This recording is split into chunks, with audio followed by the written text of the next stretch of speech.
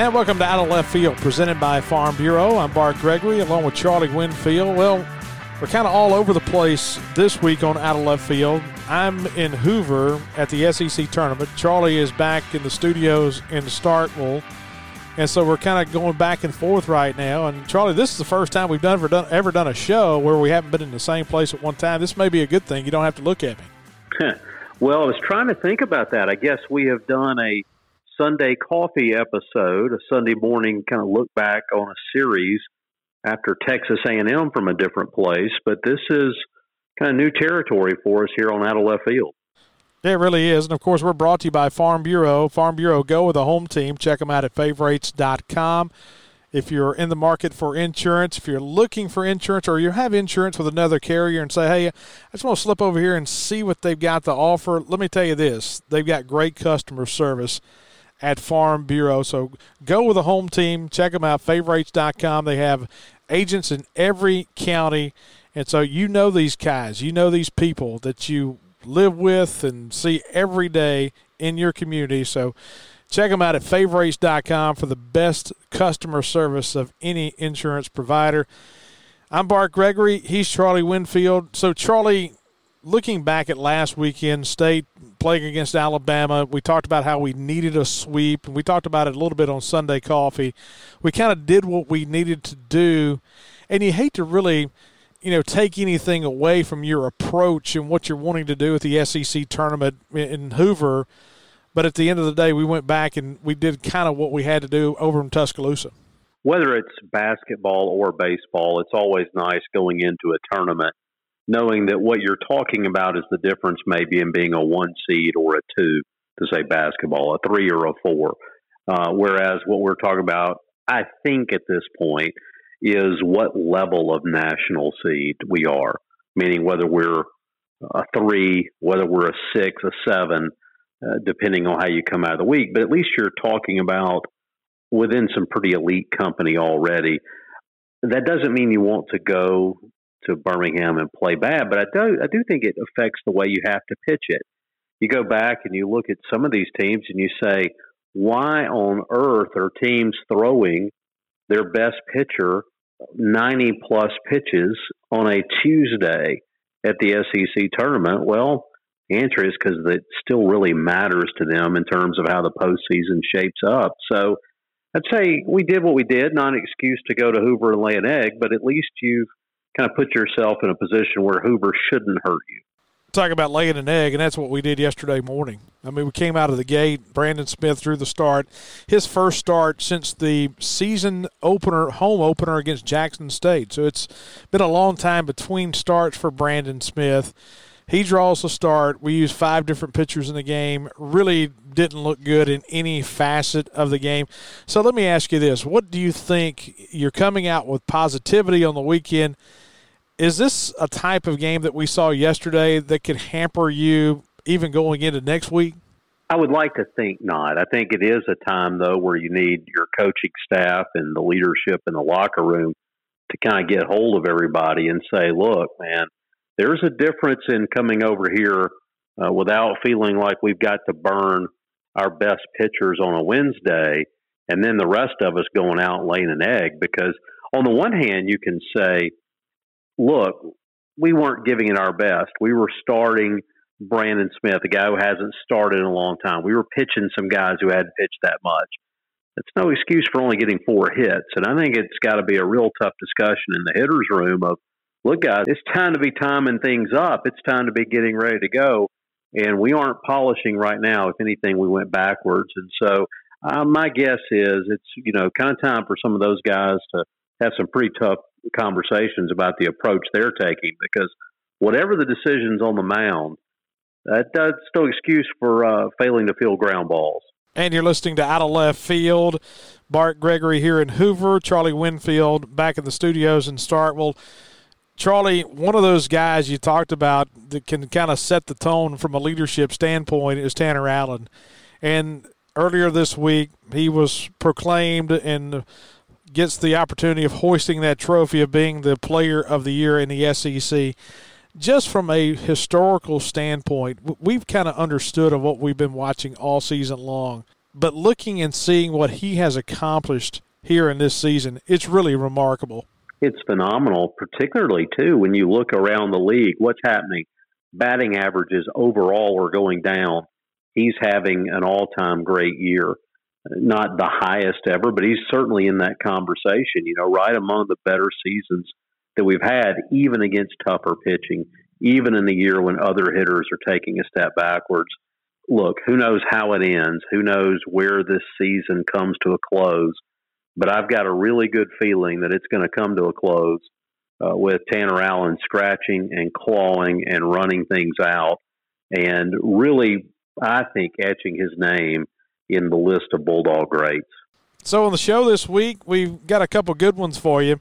James Spann is going to join us on the other side of the break. He's the chief meteorologist for ABC 3340 in Birmingham. It's almost like a cult hero in the South. And Charlie, I was talking to Ron Polk earlier, and he was like, "Hey, have you ever had James Spann on the show before?" Because he's a huge baseball fan. So I'm looking forward to talking to James Spann, because every time I come to Jen's parents' house and over here in Birmingham, I mean, like I said, he's a cult hero in the state of Alabama.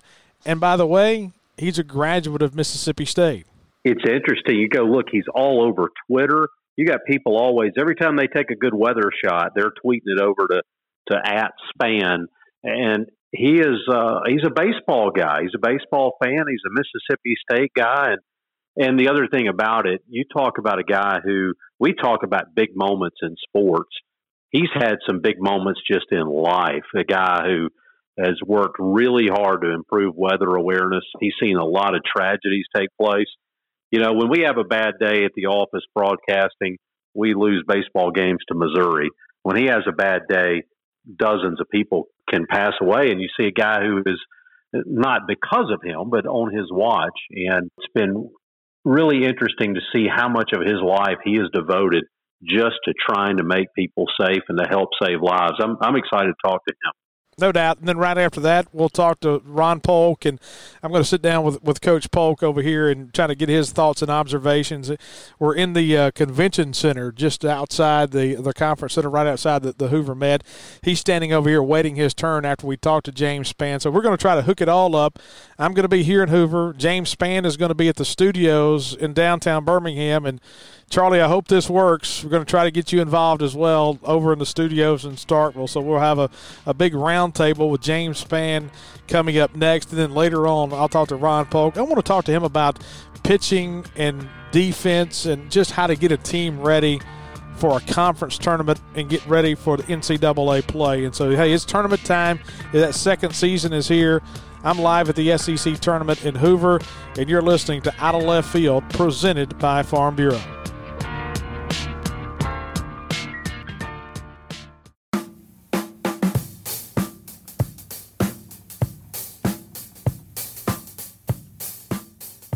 And welcome back to Out of Left Field, presented by Farm Bureau. Bart Gregory, Charlie Winfield. I'm here at the SEC tournament. Charlie's back in Starkville at our Southeastern Sports Group studios. And it's time now for our guest line segment, brought to you each week by our friends at Heartland Catfish. Heartland producing the finest U.S. farm-raised catfish anywhere. You can pick it up at your local grocer if you're looking to have a fish fry. I had one last week. Man, cornbread meal, just dipped them in that hot oil, and they were fantastic. They're great. And another place you can also get the Heartland Catfish is a great restaurants throughout the Southeast. And today we feature one of my new favorite places to eat in the state of Mississippi. It's The Gathering at Livingston Mercantile down in Flora, Mississippi. I was introduced to this by some friends a couple weeks ago, and I actually went down there a couple weekends ago on a Friday night. Man, I love that place. They have so many good things on the menu. Smoked brisket. They got grilled lamb rack, filet. But I tell you what I got. I got the catfish. Cornmeal dusted, the seafood plate. It's great, and it comes straight from the ponds of Heartland Catfish. It's good stuff, so check them out. The Gathering and Livingston Mercantile on Livingston Church Road down in Flora, Mississippi. They do it right down there, and they do the catfish right. And this conversation brought to you by our friends at Heartland Catfish and The Gathering at Livingston Mercantile. Well, let's go to the phone where with ABC 3340 meteorologist James Spann joins us. And, hey, appreciate you spending some time. I know it's the springtime of year. It's a lot of thunderstorms, a lot of tornadoes and everything going on, and we appreciate you taking a little bit of your time to talk with us. Bart, it's an honor to speak with you. I'm glad to be here. I was talking to Ron Polk the other day, and we were talking about the weather. We were talking about, well, it's 30% chance of this, and it's a 20% chance of that. And he said, have you ever talked to James Spann on your show? And I was like, you know what, I really haven't. And so he said, hey, he's a big baseball guy. Of course, Ron Polk was over here at UAB for a few years, of course, a longtime head coach at Mississippi State. It just seems like all baseball coaches are amateur meteorologists. Oh, man, let me tell you what. Ron is the Bear Bryant of college baseball.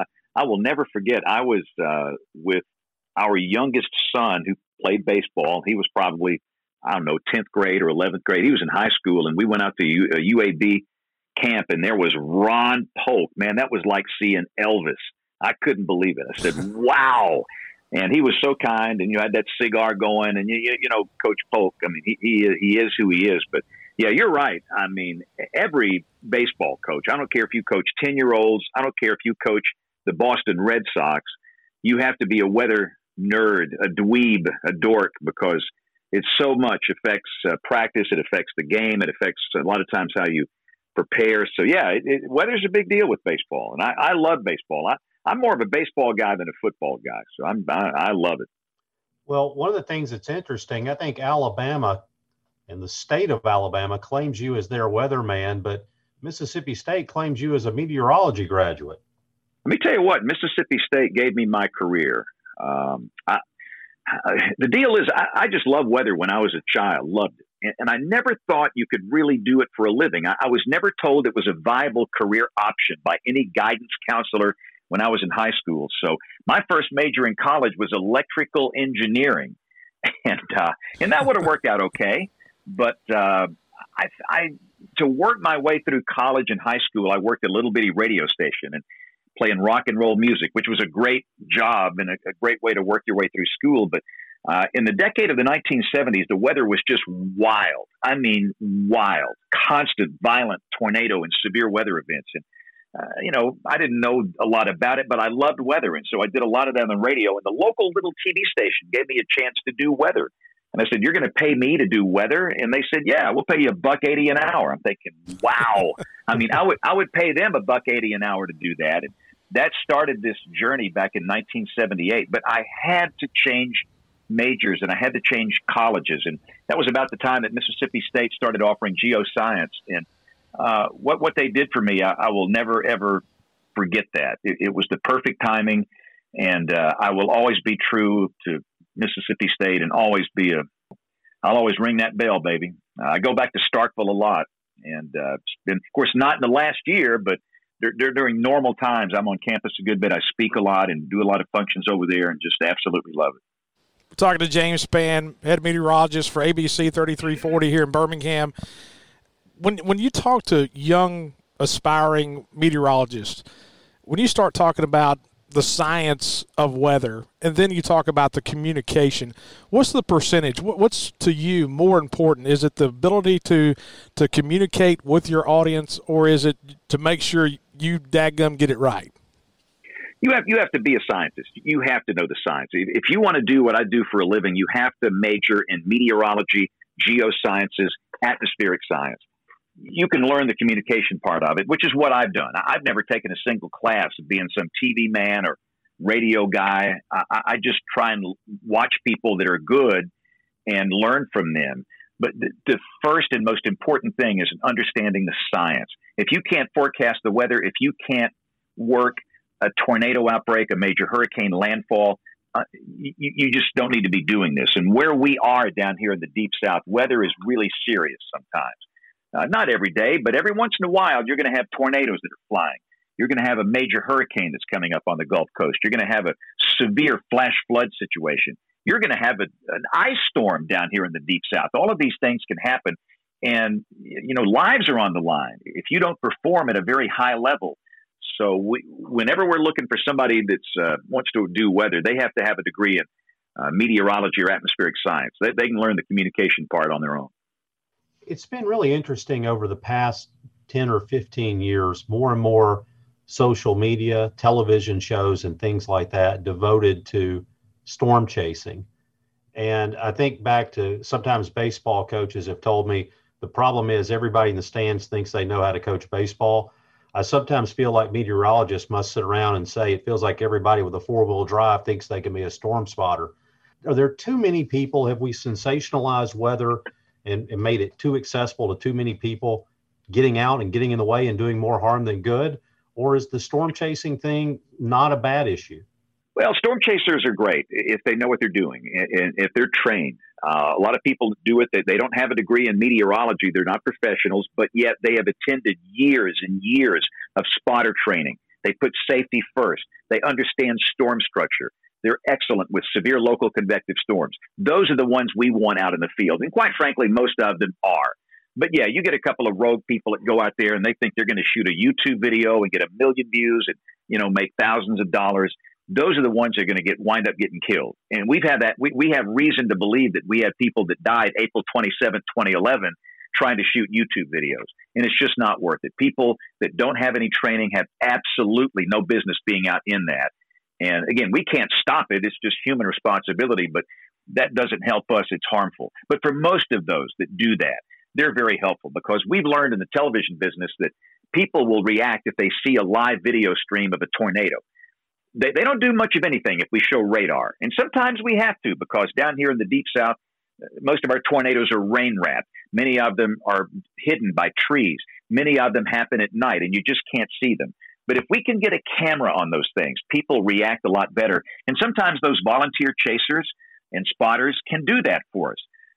And that makes a huge difference. So there's much more benefit to what they do than harm. Going back to Coach Ron Polk, he's a guy that does not embrace technology at all. And I've tried to get him to get an iPhone. His office is right next door to mine, and he will not do it. And you start talking about data analytics in baseball, launch angle, so many different things that we look at, RPMs with pitchers and whatnot. Thinking back to your time in the meteorology world, how has data changed from when you started to where it is now? Let me say this about Coach Polk. That book he wrote, that's the Bible of baseball. Goodness, I know you guys have read that. But, oh yeah. I love baseball and reading. I've got it in my office here, as a matter of fact. I'm just a big fan of Coach Polk, and you make me smile when you mention his name. And I love state baseball. One of my closest friends is a guy named Mitch Moreland, who you guys probably know. Oh yeah, loves to hunt and fish. Oh, he does. In fact, I told him when you retire, me and you are going to go do a hunting and fishing show. He's out in Oakland right now, but he lives here in Birmingham in the off season, and he trains at the same facility where I go work out every day. In the off season. So we've become close. And when he was in Boston, we'd go see him every year, and we're going to try and go see him in Oakland this year.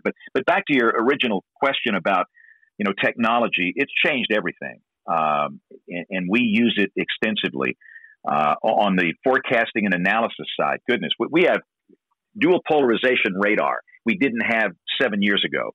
We can see debris being lofted on radar, which is an absolute confirmation there's a tornado down. You can call a tornado emergency based on a product called correlation coefficient. We didn't have that, 7, 8, 9 years ago. You look at the computer models we use to forecast placement of severe weather risks. Goodness, they are so stinking good. And yeah, they can be bad from time to time. Everybody's going to lose a game. You're going to blow a forecast. The model output can be bad. But to me, that's absolutely amazing. And then the ability to show graphically on television, what's happening, that's amazing. And then we can reach people we've never reached before. We go way past traditional radio and television. And, the radio stations are great. They simulcast what we do, and they're a godsend because that gets us in cars. But on the television side, people watch, but most people are now looking at it on their phone. And they can see it on all these different platforms, the social platforms. And that's a great help for us as well. And people can push video and content to us, and we can use that, pictures and video of flooding, of tornadoes, of a hurricane landfall. So technology can make it a burden to some degree, but it's a great, great, great improvement from when I started doing this back in the late 70s. Guys, I was writing on plexiglass with a magic marker. I had to clean it off every night when I finished, with some kind of cleaner. So we've come a long way. It's interesting. We talk about kind of these milestones in baseball. guy that gets 2,000 hits, 3,000 hits. I noticed that you've got a podcast, Weather Brains, and you just went over 800. I feel like that's a milestone that you had to take some pride in also. Yeah, we started doing that 15 years ago under the assumption nobody would ever listen because nobody even knew what a podcast was 15 years ago. But we needed a creative outlet. Everything we do is very structured. Like when I go on television here at the top of the hour, I'll be on there for 2 minutes and 15 seconds. And the next hit's going to be 3 minutes. The next hit's going to be 60 seconds. Man, everybody needs a creative outlet where you can express yourself, I think.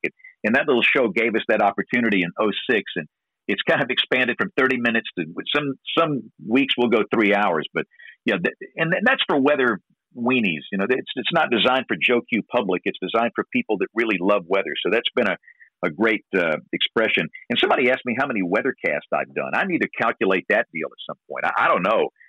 Again, I started doing this in 1978, which means I'm old as dirt. But I've done a bunch of those things. And so this is, 43 years of this. And what's amazing, I feel better now than I felt when I was 30. People say, when are you going to retire? Never. I mean, I feel good. So as long as the Lord lets me, keep on chugging. We've got work to do, guys. My passion, it's mitigating loss of life when there are tornadoes flying in the southern states. What happened 10 years ago changed everything. April 27, 2011, in my state of Alabama, 252 people died in one day. That's absolutely inexcusable for anybody in the weather enterprise, the public. And we learned that day that maybe we're just not as good as we think we are. And the warnings were excellent. We had 62 tornadoes in one day, and all these people died. You tell me one day that would happen on my watch, I'd say you're crazy as a lunatic. And we learned that day that what we do is not enough. So we tried to blend in social science, people that understand human behavior to help us. And they've really helped us out over the last 10 years. But we've still got a lot of work to do in the warning process. Talking to James Spann, meteorologist with ABC 3340 here in Birmingham, Mississippi State graduate. And here's the thing: when I'm broadcasting the ball game and Charlie's broadcasting the ball game, it's almost like you're on a stage and you're talking about a game and you're in the professional sense. But when something happens or the possibility of something happening on a personal level, I think about it. I have a 10-year-old son. What if a foul ball hits my 10-year-old son while I'm in the middle of doing a broadcast? How tough is it for you? And I know that a tornado came close to your personal home recently. How tough is it to go from the professional side to the personal side because you're on stage? Well, it's a challenge. What happened here on March 25th? My home was hit by an EF3 tornado. This is then the small one. This is a pretty big one, and it happened, of course, when I was on the air. We do hours and hours of long form coverage, and I texted my wife, and I knew that she was in our safe place. We have a tornado shelter that's good for an EF5, and as long as she's in that thing, that's all that matters. And I knew she was in the shelter, so I knew that she was okay. But we're all human, and you don't know. Do you have a roof on your house? Do you have a house at all? Is the second floor there? Or what's still standing? And that was the distraction of a lifetime. And, you guys know how it is when you're, on the radio or television. People think any idiot can get up here and yak away and do a baseball game or do severe weather. It's hard. I mean, I'm trying to process all these National Weather Service chat sessions, live streams from our people in the field and from all the chasers in the field. I've got social media feeds. I'm looking at Instagram and, Facebook and the Twitter and TikTok, all these things. And I have to look at all of that to see if there's any important video or images coming out of there. And I've got to be coherent. And you throw in your house being hit by a tornado in the middle of all that, my little pea-picking brain can only do so much. But you just have to keep on keeping on. You've got to stay coherent. You've got to stay calm.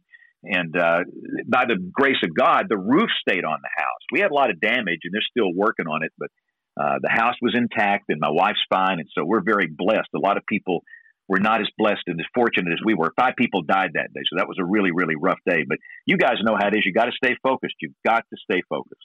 Well, we appreciate you joining us. Hey, proud to call you a Mississippi State graduate.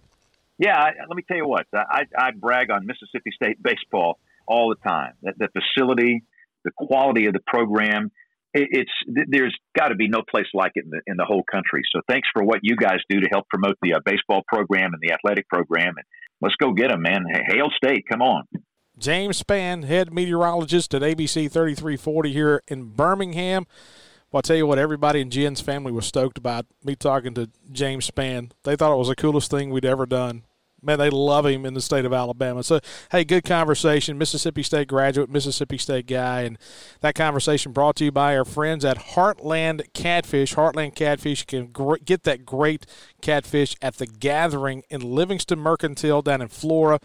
Man, just a great restaurant in Madison County down in Florida. So Charlie and I will come back. I'll talk to Coach Ron Polk. We'll sit in and we'll talk about getting teams ready for postseason play. We'll have all of that right after this. You're listening to Out of Left Field, presented by Farm Bureau.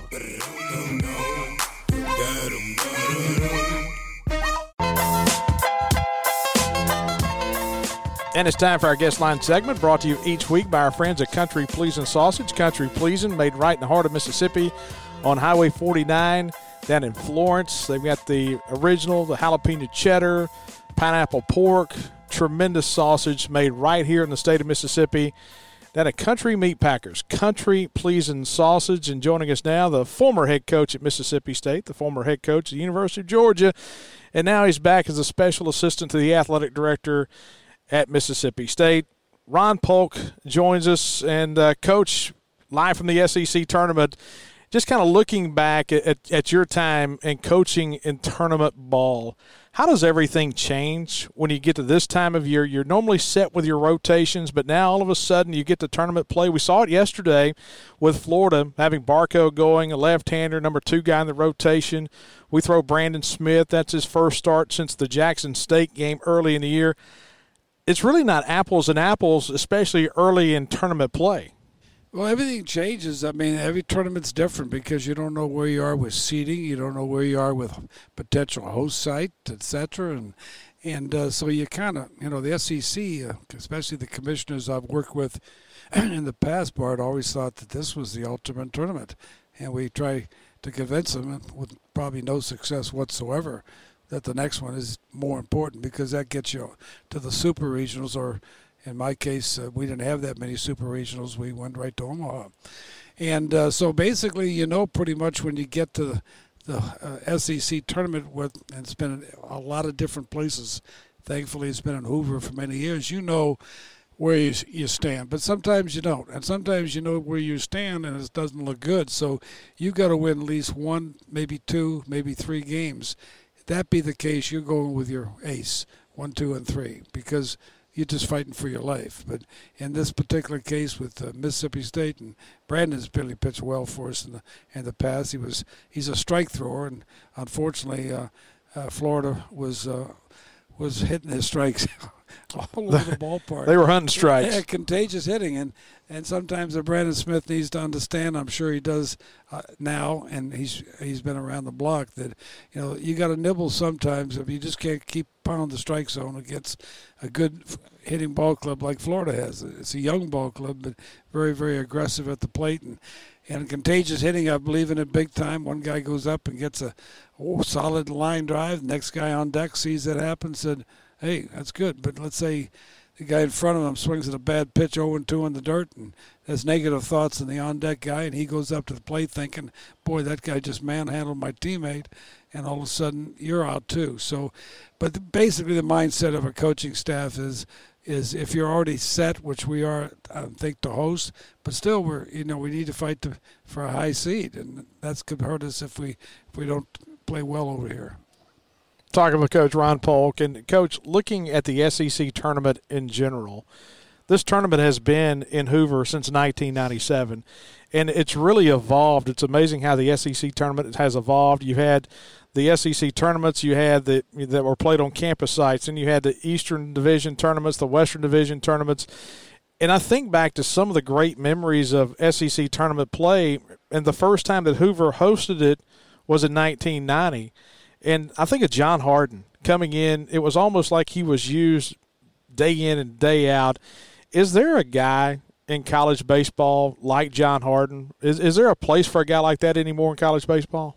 There's a place if he gets through the walk-on tryouts. And John was a walk-on from Starkville, and bless his heart, he threw about 82, 83, but had 45 different change-ups. And, yeah, I mean, he could probably dominate a good hitting ball club because he pitches on the hitting speed.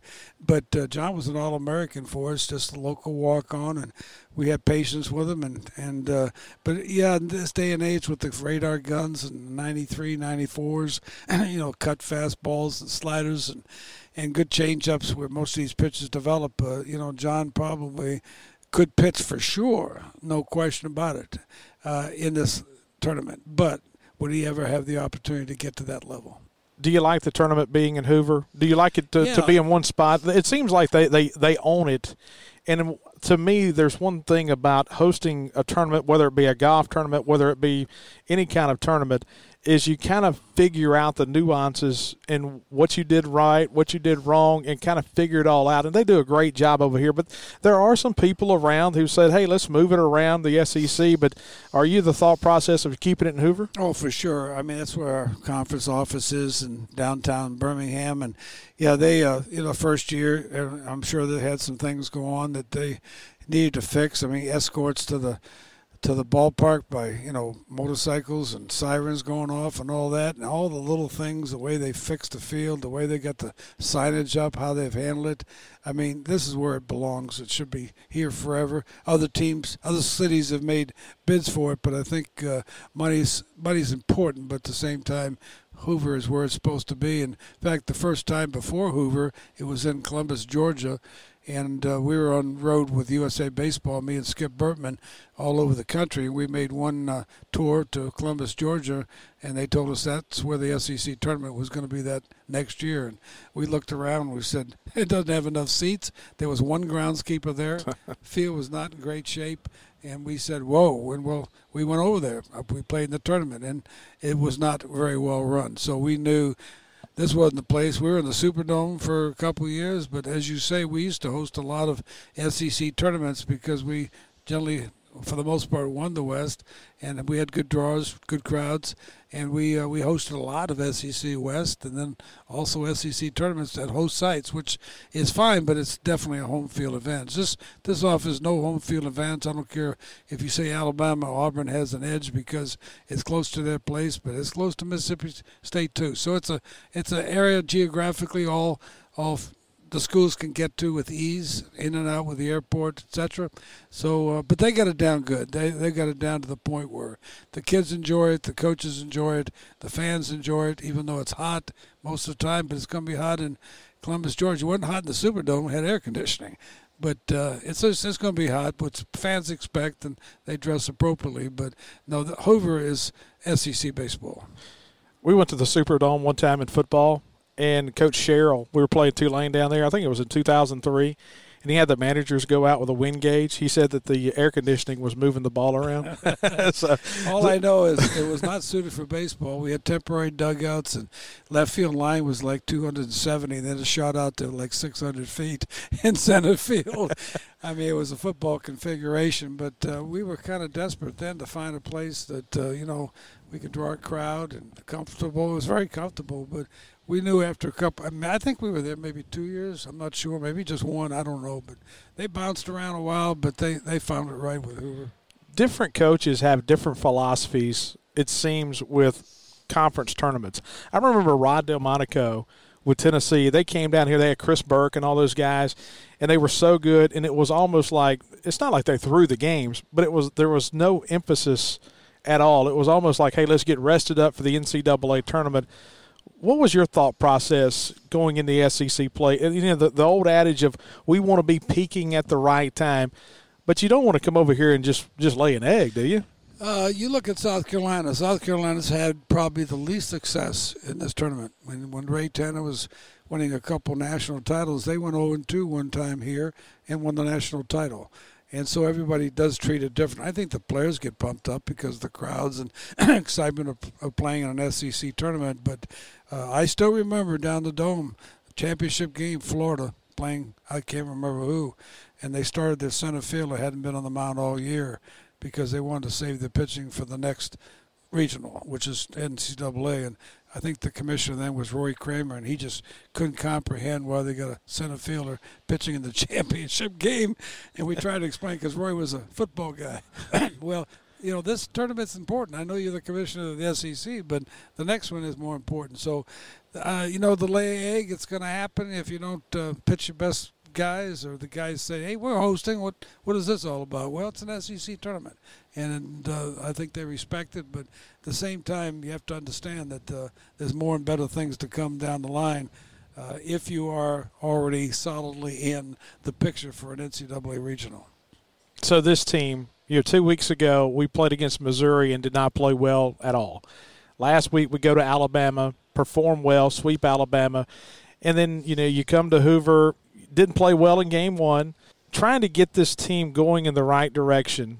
And, what are your thoughts on, what has to happen for Mississippi State to make a deep run when you get to regional play and then the super regional play? Well, again, the highest seed. I mean, the way it's set up now, the more you win, the higher your seed. That's really important at the next level. And you don't like to come into the tournament like this not playing well. We were playing well at Alabama, not with Missouri. I mean, it was just one of those weekends, and I tell people like the New York Yankees might be winning their division in professional baseball, and they go to Toronto and lose 2 out of 3, and Joe Fan will say, "Oh, it's over."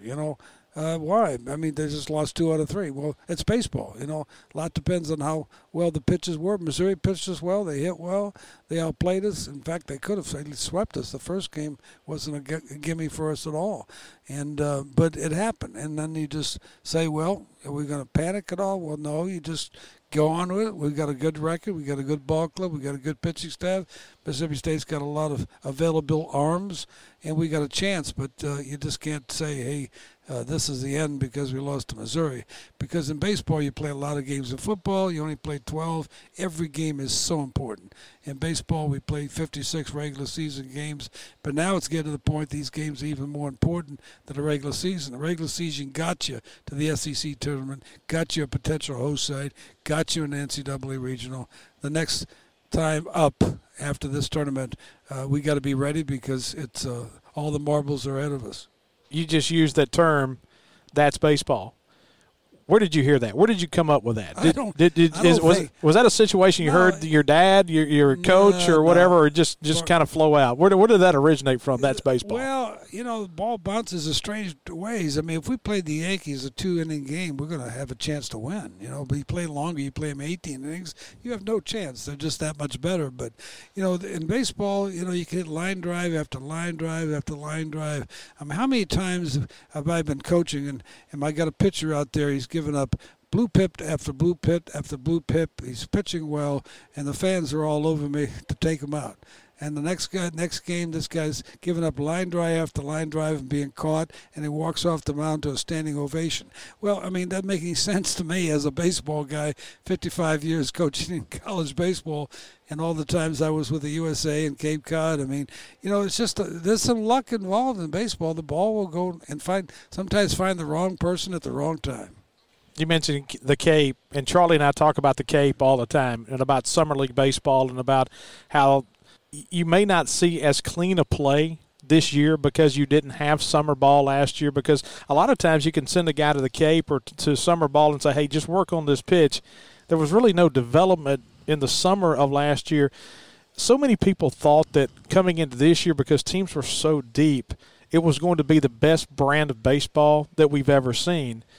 But it's almost like sometimes we've seen some lacking. And do you attribute that at all to the lack of summer ball last year? Well, most of the when we had to cancel the summer league, mainly because of host families, there's 300 kids up there, the very best freshmen and sophomores in the country, and I think the kids wanted to play and the coaches wanted to coach and umpires wanted to umpire, but when you don't have the host families open up their homes, there's not a single one of those 300 kids that would be up there that lives in the Cape. So they have to come in from all areas.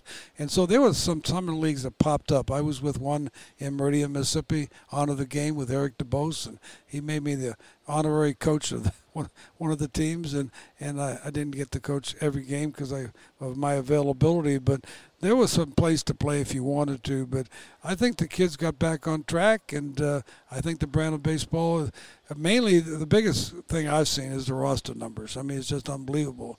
When you look at a roster like Arkansas, when they came in, had listed 31 pitchers. Well, I mean, I always had 8 or 9 or 10 pitchers, and you can't keep 31 pitchers going. And we had 20. I think we've had 24 pitch an inning, and that's the biggest change because of the virus. It's all going to come back because the unlimited roster will go to 40 in baseball next year, then 30 back to what it was before, which is probably not enough, 35. But it'll all come back. But right now, watching these games yesterday, I thought the play was outstanding. Looking ahead to regional play, super regional play, and one of the things we've said about this team is the strength of the bullpen and the number of guys. So let me ask this question. When you get into postseason play, as we're about to get into regional and super regional play, and you think that kind of shifts the power to teams like us and Arkansas, but what about how tough is it to go out there and be sharp when you don't have as many guys and enough innings? We had a lot of rainouts in midweek games here over the last month. Is it more of a concern now because you have guys that you're going to have to rely on who have not gotten time on the mound? Well, that's the biggest problem that I think Mississippi State has, and others that have so many pitches, and sometimes you have to bring a guy in a ball game that's only been on the mound maybe 5 or 6 times. They hadn't pitched in 3 weeks. Nothing's any better than pitching a game situation. You can go bullpen after bullpen, even put hitters at the plate. It's nothing like being on the field. And so if you struggle in the mound and in a top-level competition and you bring in guys because you got a lot of guys, but bring in someone who hasn't been on the mound for 3 or 4 weeks and expect excellence, you might get it, but then again, maybe you might not. And so it's but I think we're set up in good shape with Will and Christian, and we have others that have tried to fill that role and have not done as well as Christian and Will. But we got 2 starters that can keep us in the ball game, at least get 7 or 8 hopeful innings, so we don't have to go. But we got the closer of the year and Landon Sims and other guys that have good arms. It's just a matter when we go with the other guys with good arms, Bart. Many of them haven't pitched as much as they normally would pitch in any season when you only had 10, 11 pitches on the roster. Hey, yesterday I saw you looking at the stats monitor. That's step one to getting you an iPhone. I never used the stat monitor before. I had to find out how to turn it on. But then I got to figure out how to expand it and how to close it a little bit. I didn't know how to refresh it. And I'm looking at this thing and said, whoa, this is a little bit above my pay grade. But after looking at it a while, I said, this is pretty good stuff. And so I was looking at it, mesmerized by all the information on this computer. I didn't have to punch in any numbers. I didn't have to bang any letters at all. I just hit the refresher anytime I needed, and it had all the information I need. It's amazing what has happened. I'm from the old school. I'm not going to accept it ever. I do what I do, and I'm pretty good at it. And but at the same time, I think that's probably the most impressive thing I've ever seen of what we call modern technology. Hey, good to talk to you. Good to talk to you, Bart. That's Coach Ron Polk. Charlie and I will have a word when we come back. And that conversation, of course, brought to you by our friends at Country Pleasin' Sausage. Country Pleasin', made here right in the state of Mississippi, something that you can be proud of, a great Mississippi product. Down in Florence, Mississippi on Highway 49 at Country Meat Packers. So you can pick up that great Country Pleasin' Sausage at your local grocer throughout the Southeast. Back with a final word. You're listening to Out of Left Field, presented by Farm Bureau.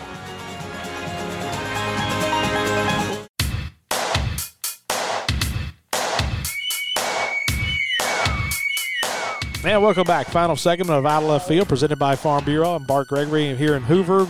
Charlie Winfield back at the studios in Starkville.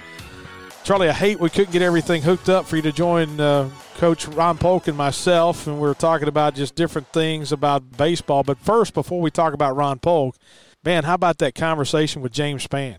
Man, that was really cool. It's interesting to me, a guy just who has all that success over in Alabama. They kind of claim him as their own, but here he's still a Bulldog, keeps up with baseball. And we were talking off the air. He wasn't too impressed by our performance yesterday. We got to talk about that a little bit. So that was, I enjoyed that. Oh, no doubt. And then Coach Polk, he's talking about just trying to get teams ready to play, playing in Hoover, about this tournament coming back and being a part of the Hoover community. Do you agree with Coach Polk? You disagree? Do you like the tournament in Hoover, or would you like to see it moved around? I guess I could go either way. I like the fact that Hoover is close. I like the fact that, as has been documented, parking is certainly very good at that venue. I'm just kind of a guy who likes to see some different places, though. So I wouldn't mind moving around a little bit, although I certainly understand keeping it where it is. I like it.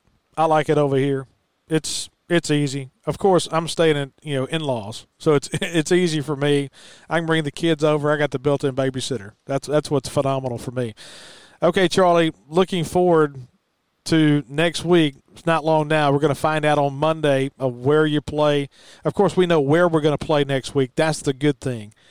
But at the end of the day, you're in that time of year where, hey, you need to start using some guys, leaning on some guys, and hopefully this team can start playing some really, really good baseball here in the next couple of weeks. I guess in my head, I'm trying to decide how much the SEC tournament matters to that. I don't think historically it should matter. It'll be kind of interesting to me to see how Florida uses this week, though. We talked about Florida. We have this habit of focusing on the 1 or 2, 3 teams at the top of the league, but you go back to 2013, for example, when we made our run, we didn't have a great conference season. We had a pretty good conference season, but we started playing better. I'm going to be interested to see, is Florida that team that finally lives up to all the hype? Can Mississippi State rebound from some uneven performances here on the backside of the year? And I guess we're also going to find out, is the SEC everything it's been cracked up to be? Because it's been a long time since we went to Texas and dominated the Big 12. Who knows if they've gotten better? Maybe we haven't. Yeah, that's the big thing. You kind of wonder what Tennessee's going to do. They've been in the top 5. It's kind of uncharted territory for Tennessee right now. And so you wonder how they're going to perform. You wonder about Arkansas. I mean, they've had some injuries kind of crop up here over the last couple of weeks. You wonder if they're going to have, the horsey. They got a good bullpen. Ron Polk talked about that a moment ago, about how the bullpens of State and then Arkansas are teams that can make noise here late in the season. But you mentioned Florida. But like you said, Charlie, I think we're going to find out real quick just how good the SEC has been this year. And it's just about here, and I guess ready or not, it's on top of us. Yep, no doubt. Hey, enjoyed it. I kind of hate we weren't together, but, hey, good show today. Talking with Ron Polk and James Spann, a weatherman from here in Birmingham, a Mississippi State graduate in the meteorology department. Hey, before we go, thinking about meteorology and the weather in baseball, Mike Brown and Rennie Vandeweghe, of course, Rennie's now in Oklahoma, but those guys do such an unbelievable job when they hook up with our baseball program, just kind of letting us know of when we can play games and just trying to find a 3 or 4 hour window to play games. It's amazing kind of what goes on behind the scenes that nobody ever sees, and how much you rely on guys like Mike Brown and Rennie Vandeweghe. How many times over the past few years have we adjusted a game time to make a weather window, and then we leave and say, boy, I'm glad they moved that? Those guys are phenomenal. They have saved games for Mississippi State when we wanted them saved, and it's been a huge benefit to us.